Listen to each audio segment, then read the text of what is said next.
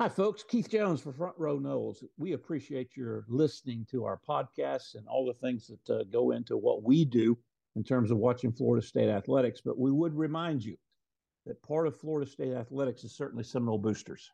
Athletics can't do what they do without the support of you and without the support of Seminole boosters. So we encourage you, if you're not already a member, consider joining Seminole boosters. If you are a member, consider increasing your participation. Without Seminole boosters, Florida State athletics is going to be run of the mill. With Seminole boosters, Florida State can work their way towards elite. And oh, by the way, they're doing pretty good on the football field. They're doing pretty good on the pitch for soccer. And they're getting ready to do good on both the men and women's side on the hardwood. Join Seminole boosters, support Seminole boosters, and continue to support Front Row Noles. Go Noles. Broadcasting from the Prime Meridian Bank Studios in the capital city of Tallahassee, this is Front Row Knowles with Tom Block and Keith Jones. Front Row Knowles is brought to you by Hobson Chevrolet of Cairo, Georgia. Get your best deal the Hobson way.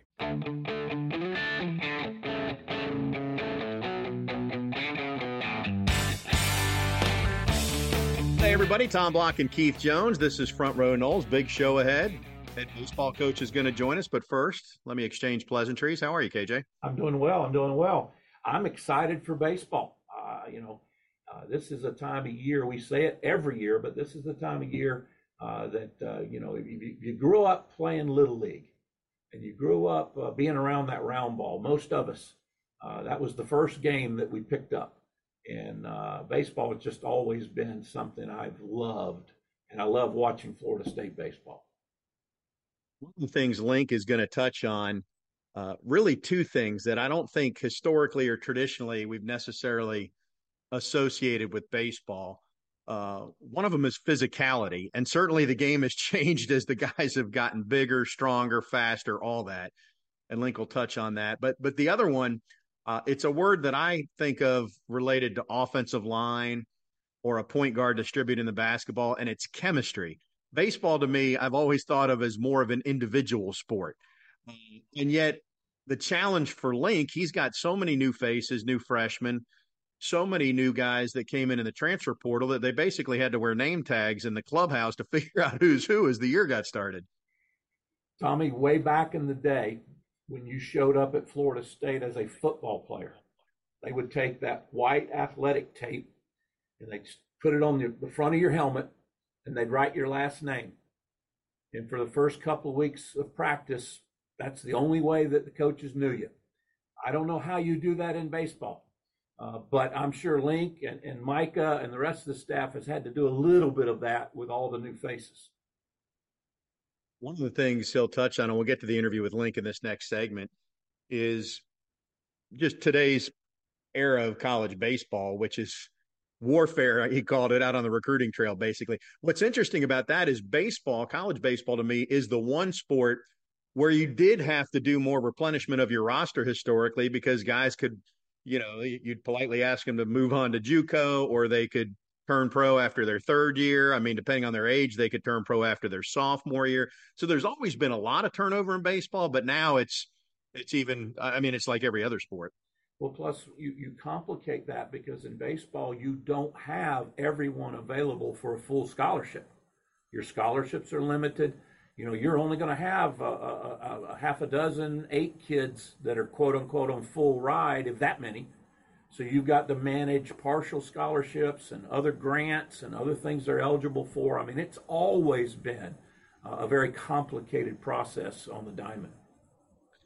So Link Jarrett joins us next. We'll also hear from our Osceola insider, Bob Ferrante, a little bit later on because, lo and behold, college football is now a year-round sport. And so the news is that Mike Norvell is on the Seminole Booster Tour and making his way around the state, talk with the media in Orlando extensively. Bob was down there. We'll get his thoughts on that. And FSU has so many new freshmen that they're trotting out to the media that they basically could just set up a recurring interview 10 o'clock at the Moore Center and on Zoom daily for about the next month until spring practice starts.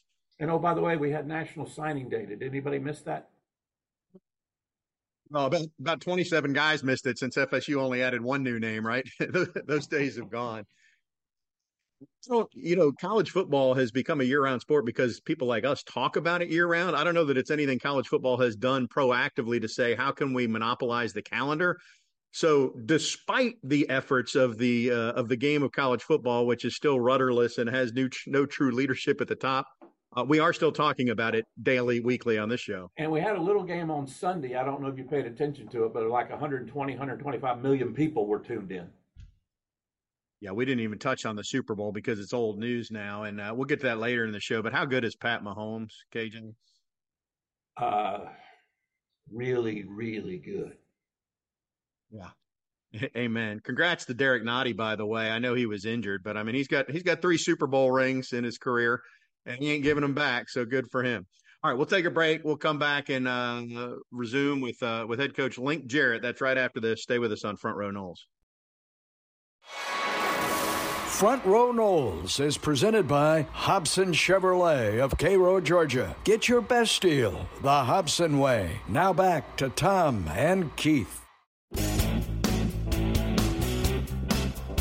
Welcome back to Front Row Noles. Really pleased to have Link Jarrett join us here in this segment. And Keith, you're like me. We go back a ways in Garnet and Gold, and Link's one of those guys, too. I guess he goes back further than us, probably, since he grew up in the shadows of Mike Martin Field and Dick Howser Stadium. He is younger than you, so maybe you could claim that title. But either way, he's Garnet and Gold. We'll have to get a calculator out in order to determine that.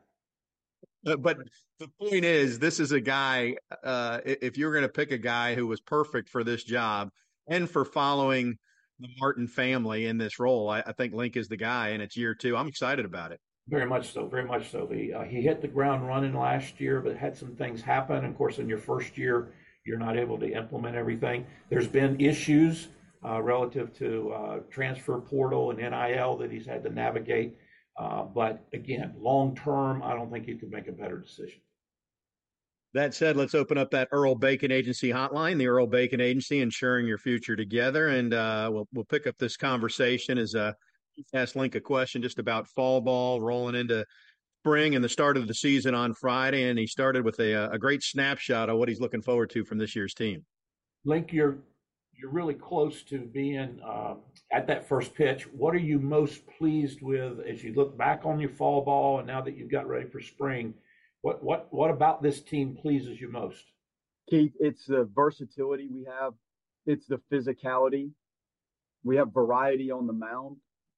When you see Cam Leiter roll out there, he's been 95 to 98 with a really good 88, 89 mile-an-hour slider, an over-the-top, really good big breaking ball, and feel for a changeup. So that in itself is exciting. You look at, we're going to throw Jamie Arnold on Saturday. Now, we had to thrust him into this a little bit last year as a freshman, and he probably wasn't quite ready to handle what we needed him to do, but he's back in that role this year after an entire freshman year dealing with it, the summer in the Cape Cod League, a new fall, the upgrade we've been able to make in the pitching lab area. Micah has been great. Like, those are exciting pieces. Whitaker on Sunday, you guys know he's a bulldog. He's going to give you everything he's got. We wanted him to start Sunday. Those 3 are exciting. You look at the bullpen, you've got Carson Dorsey, which is an over-the-top, really dynamic left-handed arm. Interesting. You'll see the first pitch he throws, it's going to get your attention, the mechanics. Noah Short, side armor, grad transfer from West Virginia. You just go Ben Barrett, Matt, the young guns I'm calling, some of these youngs, Matt Saucer, Hudson Rowan, Brady Lauk, freshman arms. But Keith, it's been exciting to watch them. When the other team shows up and the lights are on and the popcorn's in the machine, and we have to get them out in that to solidify, how they actually seem to perform against an opponent. But that's been fun. The physicality of the group, Cam Smith, a year older and far more seasoned for this. James Tibbs, what kind of hitter he is. Ferrer, just a tough out. Diamez is a year more experienced and has been healthy. Daniel Cantu, left-handed grad transfer, first baseman, left-handed hitter from the University of South Florida. I'm excited. We have depth behind the plate, whether it's Holbrook or West or Marco Dingus. We have some options. The middle of the infield, Alex Lodis, Drew Farreau, talented physical guys. I don't know what to do out there right now. And Cal Fisher, a freshman from Wisconsin, played in the Northwood Summer League all summer as a high school senior. These guys, it's a dogfight to find your way in there, and there's going to be some movement on giving these guys a chance and keeping everybody involved in it. Marco Dingus, whether we use him as a DH or catching left field, I can't wait for you guys to see some of the swings this kid takes. So, like I like what I see. Our defensive awareness and savviness, for whatever reason in this era of college baseball, I just think the kids have played different youth type baseball where they travel and they play a lot of games, but maybe don't get some of the practice repetitions and some of the things that give you maybe some feel for what goes on, just because of how the landscape of coming up in baseball is now with the travel circuit stuff. So my biggest concern is just our defensive instinctual play and things that happen that are a little bit off script that you have to think on the fly and manage. Those things have concerned me. I'm excited about the pitching, but we need those guys that are starting. And the starting rotation can clearly change. Like, we all know that. But when you look at what you're doing as a starting pitcher, shortening the back end of the game, we need that, because some of these young arms that are very dynamic, there were so many times last year we're having to get the bullpen going to third, fourth, fifth inning. That's not ideal when they're pitching once a week. So can Leiter lengthen these things out? Arnold, when it's on point, it's dynamic, left-handed, low slot, climbing 92 to 96 stuff. Keeping it clicking and keeping it going and extending those outings and keeping the pitch counts down is the key to the whole thing. Gavin Adams throws 101 miles an hour the other day. So you're going to see there's going to be an arm that runs out here. We're not starting him, but he'll be out of the bullpen. You just don't see some of this stuff very often. So it's exciting. It is not a finished product. Like, I know what the finished product looks like. We're not quite there, but I like the makings of this and the physicality and the pieces of it. I know that's a lot of info, but I'm excited about it. And we have to go play efficiently and clean. And we're going to find out Friday what that looks like. You mentioned 101 miles an hour. Link, are you a coach who likes seeing the speed on the radar gun in the stadium, or would you rather it not be up there for guys to see it? Tom, that's a good question. I know you never knew how hard you were throwing coming along years ago. And now they have this stuff in their training facilities growing up. Like, they have the radar gun, they have the Rapsodo, we have the TrackMan, and whatever technology you want to use. They're really used to that. So my thing is the accuracy, Tom. We're on it. It's very accurate. And we have our TrackMan system running while we practice and play. And when we practice, the radar gun is on the scoreboard, just like it is for the games. And it's very close. If it was not, then I wouldn't want it, because it becomes a distraction. But, we had 12, 15 scouts at our scrimmages this weekend, and they said it's give or take within 1 mile an hour. Like, it's as accurate as you could be. Sometimes in the radar guns in the stands, if you have 12 radar guns, there might be slightly just different readings, even on the radar guns behind home plate. So I'm okay with it. And we're going to do some things on the scoreboard to try to make it a little bit more fan friendly, like with some launch angle stuff and exit velocity and just some things that are now available in the game that I think people will enjoy. So I'm okay with it. Link, along with welcoming the newcomers, you've got some new people on your staff. Very familiar for those of us that have followed baseball, particularly in Micah, but folks that you're familiar with, but they're new to the Florida State program. How have you meshed? How has it worked so far? Well, there's 310 of these head coaching jobs in the country. And for Chuck and Rich, we've been through a lot together. For those guys to have an opportunity to get these head coaching jobs, there's coaches that wait their whole career to interview for one of these, may never get an interview. Some coaches interview for multiple jobs and never get these head coaching positions. And it couldn't have lined up better for those guys. The Notre Dame Navy connection goes way, way back. And it was a good fit for him. And I spoke to that athletic director for 30 minutes on the back of a 737. We were trying to take off, and I spoke to him about Chuck and his leadership skills and feel for the game, and he's a tough guy, and it was a great fit. Rich played at UCF, and it lined up that he had a chance. And again, I sold out with the athletic director. You know, Rich is a great recruiter, great feel for the game, great presence. And these guys are well on their way. Those are tremendous jobs. So you have that occurred. And it's crazy that it actually happened almost at the same time. It did.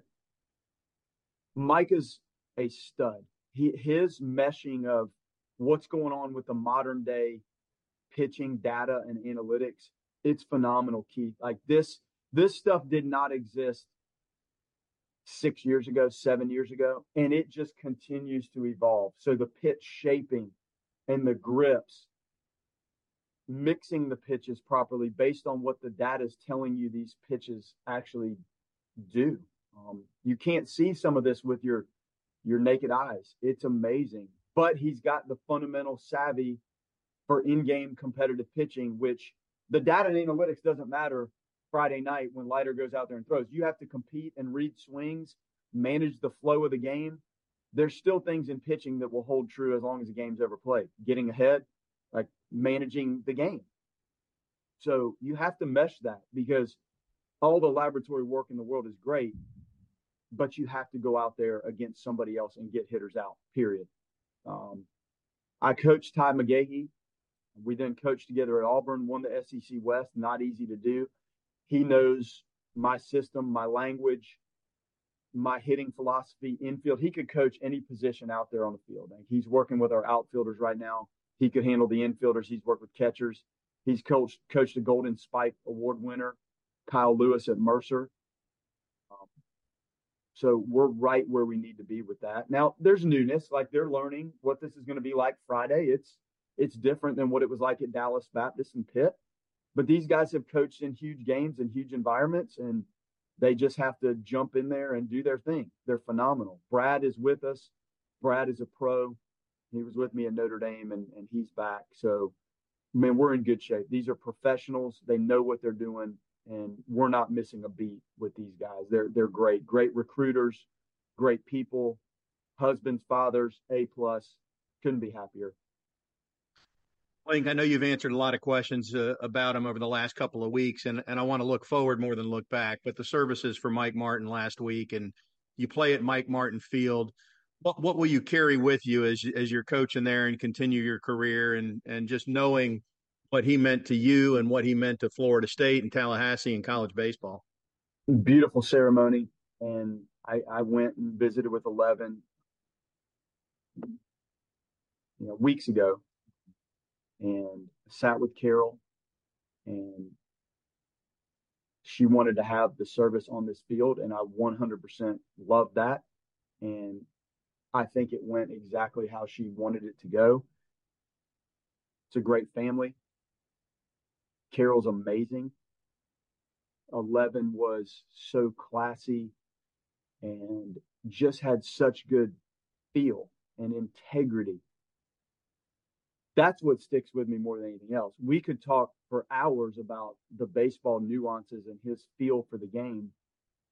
I think, me personally, he brought out the best version of me in a lot of different areas just because of how he carried himself as a coach, but then husband, father, pushed us along, like really pushed me along. I was a good player. I wasn't a great player. Probably coming in here, I was marginal good. And I felt like I left so much better than when I came in. And he pushed me along on the field. But then as you grow and evolve and you get into this industry, you marveled at how he handled himself in every walk of life. So that's what I take away as much as anything on the field. The pitching and defense and the belief in that and the details of that and the base running things that we worked on and we talked about. And he and I would have personal little debates and discussions and arguments in fun about little moments in games and why this bunt defense is right or why he doesn't think it's right or Why do I think it's right? Or how to do the cutoff and relays and the tandems and those. Like, I would sit in his office, Tom, and I was done playing for him. And I was with the Rockies at the time, and I knew my time with the Rockies was I probably wasn't going to be a major league player as a career, and I thought this would be something coaching wise that I could do. I would sit there and just soak it in, and just anything I could think to ask him, I just like to soak it in. His presence to me was just amazing, one of a kind, and it's the totality of 11. It's not just one aspect of him. It was how he lived his life and how he handled us and me and what he got out of us. Well said, Link. We'll let you get going. We know you got a baseball season to get ready for. We're excited. Opening weekend, opening day on Friday night, and it's going to be fun. It's always fun. There'll be highs and lows. That's part of baseball, but enjoy it, and we look forward to it. Thank you very much, Tom. Thank you for having me. Thank you, Keith. You bet. We'll have more Front Row Noles right after this. Be sure to subscribe to the Front Row Noles podcast and follow at Front Row Noles on Twitter. Now back to @_Tom Block and Twitterless Keith Jones. Yes, you heard us right, in the Prime Meridian Bank Studios. We welcome you back to Front Row Noles. We're going to keep that Earl Bacon Agency hotline open. Thanks to tip of the cap to Link Jarrett for joining us, and a tip of the cap in advance to our Osceola insider, Bob Ferrante, who joins us now. Bob, how are you, sir? I'm doing great. We got overlapping seasons between football and basketball, baseball, softball. It's been a good time here on campus covering all these guys. Full disclosure, as we record on Tuesday evening, Bob is in his car, having just hurried over from Joanne Graff Field, I presume, but an interview with Lonnie Alameda. The Noles of Coach Alameda, who joined us last week, went 4-1 opening weekend. Quick takeaways from what you saw, what she saw, what she said. I think they like a lot of the freshmen and see how they're going to fit in with this kind of growth and the youth development that they've got. It's some amount of growing pains when you don't have a Kat Sandercock out there. I mean, she cures a lot of what you're trying to do game to game and just eats up a ton of innings. But I think, yes, they lost a game in the opening weekend, and there's always some kind of wonder about what that means. They lost a game in the opening weekend last year and were the national runner-up in this very same tournament. So don't kind of take too much out of it. I think the big one is this Clearwater tournament, which has just become a huge ESPN production. Florida State will play 4 games, 4 ranked teams, consecutive days, Thursday through Sunday. And, so some good national TV coverage for Florida State and for softball just to help kind of grow that sport. Bob, as we switch over back to baseball, what can you tell us about what you've observed? What's your observations about where this club is heading into the first pitch against Butler on Friday? I'm really excited. I think we feel pretty confident in saying at minimum, this is a deeper, more experienced pitching staff. And I think maybe that doesn't excite too many people. But again, if you go back to last year, again, Link Jarrett said at one point, the pitching staff was razor thin. That was a term that we used throughout the season. When your coach is using the term razor thin, you understand what he's battling day in, day out, as far as just getting 27 outs. Now you bring in a Cam Leiter, a guy with a last name that means a lot in Major League Baseball, obviously. He's the nephew of 2 Major League Baseball starting pitchers for a long, long time. So you've got a Cam Leiter who might be your Friday night guy. Jamie Arnold might be the Saturday guy. You've got some options as far as, if it's not Arnold, Connor Whitaker, Yoel Tejada. So you've got pitching. Then the questions become, do you have the infield, the defense behind those guys? We do think it's a lineup that will pack a little bit more production. We've seen some pop at the plate. So I still say there's some uncertainties with this team, and you really don't get to know a whole lot out of an opening series like a Butler. But once you get, say, a month, maybe 20 games into the year, you just get a better, kind of clearer picture of where things are. But I think the team is trending in the right direction here for Link in year 2. Mentioned defense as an area he's focused on. I don't want to misstate. He didn't call it a liability. I don't even think he used the word concern, but that was an area where he indicated they need to get better. for what that's worth. But having been a good shortstop in his own right, I feel like that's going to happen just by the nature of how he coaches. As Chip Baker likes to say repeatedly, I mean, nobody made more putouts in the history of college baseball than Link Jarrett. I mean, nobody knows how to make that play, whether it's routine or tough, like a Link Jarrett. I think they did have to go into the portal to grab a number of infielders. I feel pretty confident in Cam Smith's going to be that third baseman. Just a rocket arm over there, makes some really good plays. And he looks like a major league third baseman should look, just from a body size, of course, the arm that he's got. We think Daniel Cantu will be the first baseman. There are some options at second and short. So we'll see. I think it's going to be better. Are there still going to be some, again, growing pains, some errors? Of course there are.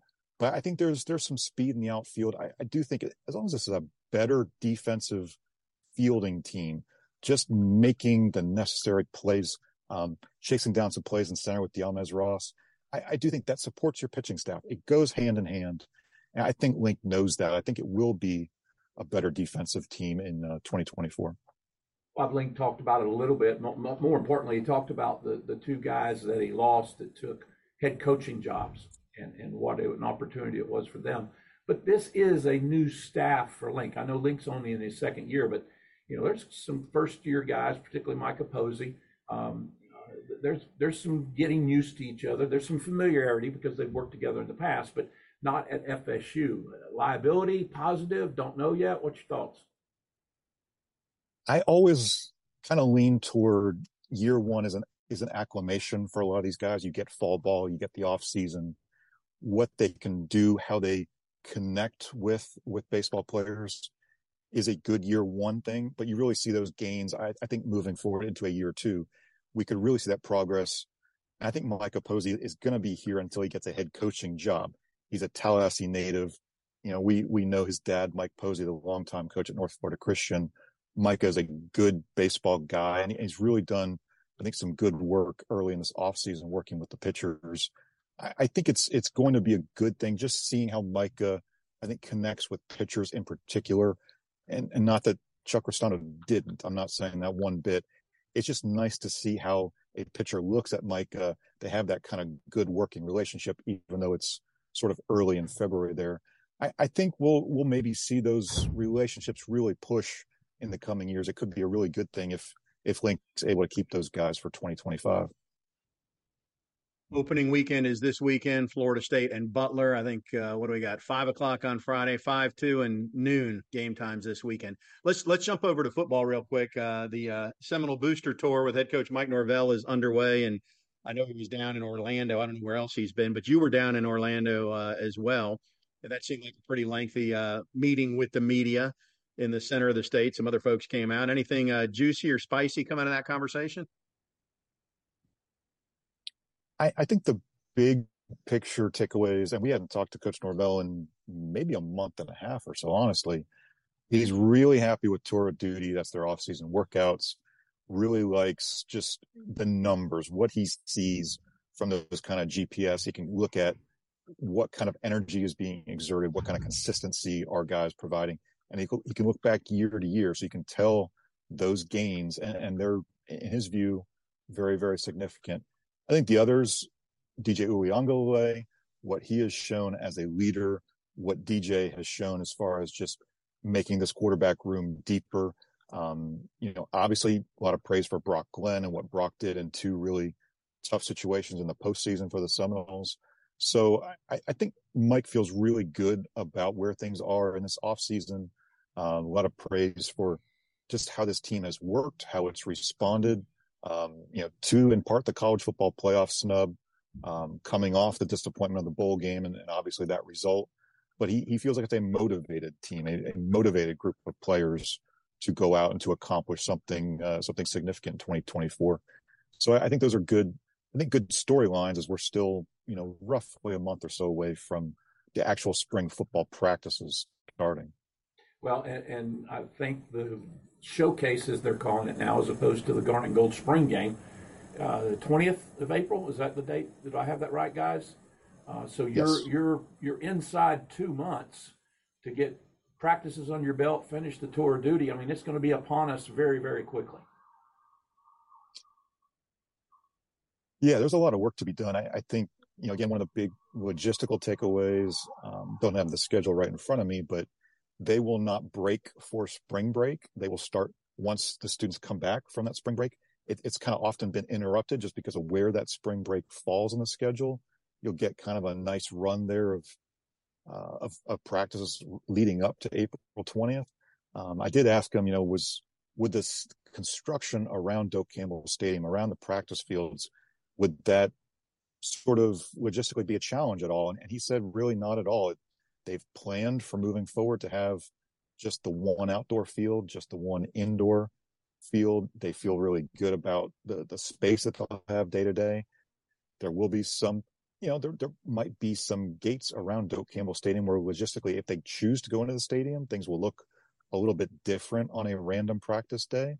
But I think overall, he's pretty excited about what he's got in terms of players and just how the schedule kind of works out for them for the spring. Let me tell you guys, he's been through 2020 between COVID and the shortened season. I don't think there's anything, Norvell.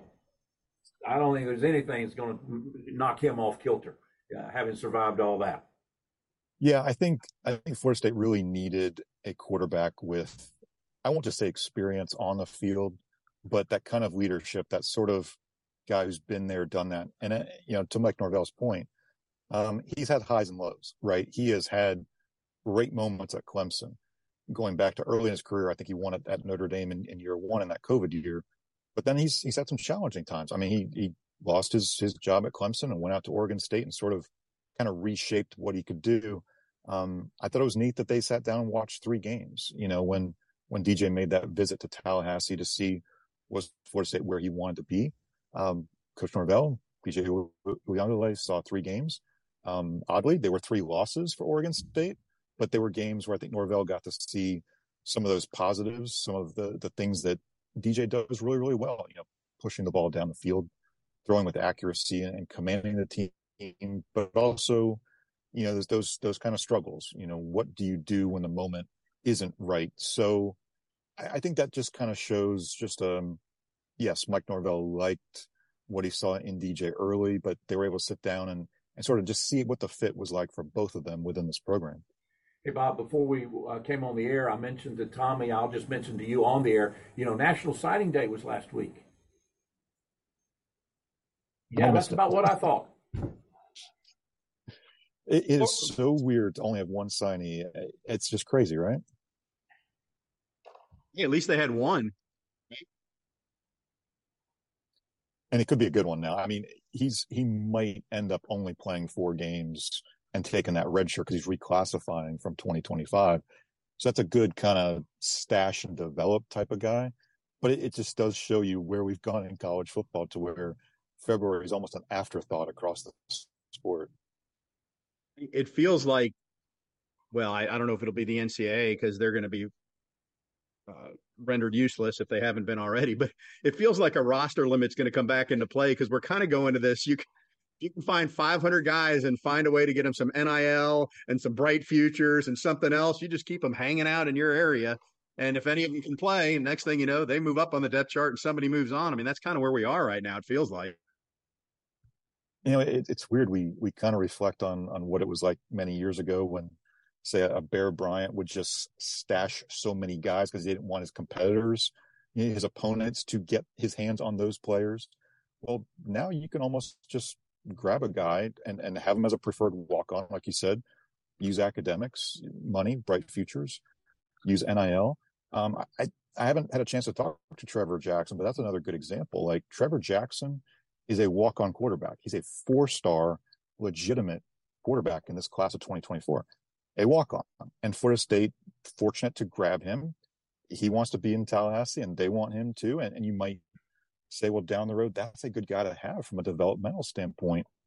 But it just shows you roster management now is a complete mess, but it can also be fun because if you know how to work it, or if you're getting creative with how to work it, you've got some options. So maybe it's never been more challenging for college coaches, but I guess I have to kind of say Mike Norvell's done a really good job of working with his staff to just figure out how to maximize all the scholarships, but also all the other options available too. They have done a phenomenal job. I would agree with that. But I got to tell you, Bob, I got to tell you, Tommy, you chime in. I don't think it's fun. I wouldn't classify it as fun. Keith, I've long thought it was crazy for grown men to have their livelihood depend on the decisions of 18 to 22-year-olds. But nowadays, with a 365-day-a-year calendar, I know they're paid a lot. I understand why any coach with an opportunity and even a mild interest would take a job at the NFL level, where because the players have a union, there's negotiated time off, there's time, you get actual built-in vacation. You're not in charge of recruiting the new players because you have a whole nother department that goes out and signs free agents. I mean, sign me up for that over this. You'll never convince me, and I do not know Coach Saban. I have not met him. I don't even know very many people that know him that I've talked to, but you'll never convince me that he didn't retire because he got tired of roster management. All you got to do is look at UCLA, Chip Kelly, deciding I'd rather be a coordinator than a head coach. And I think in the coming couple, 3 or 4 years, we're going to see more and more situations like that. That's a downside at the coaching level, but I get it. I understand. I'm not questioning. It's just the way the game is going. I think the coaches know that they need to reform the calendar. I think they are speaking up. Again, they did speak up at the coaches convention. They don't like December. They want to move up the transfer portal window so it doesn't conflict with bowl practices and signing day. They want to move up the signing day window to that dead period during the championship game week, actually. So there are some solutions being suggested. It might be a little bit too little too late for some coaches who have made decisions. And we're seeing a lot of guys move on to the NFL, like Charlie Partridge, the Pittsburgh defensive line coach, has done the same. Jeff Hafley was probably on the hot seat at Boston College and found a good NFL coordinator job and decided, you know what, I'm going to take that parachute. Well, I've got a parachute to jump off the plane. But I do think coaches are speaking up, whether it's publicly in the media or just in those rooms, in these coaches' conventions, they are speaking up. And I think we are at least headed towards some reform in that calendar.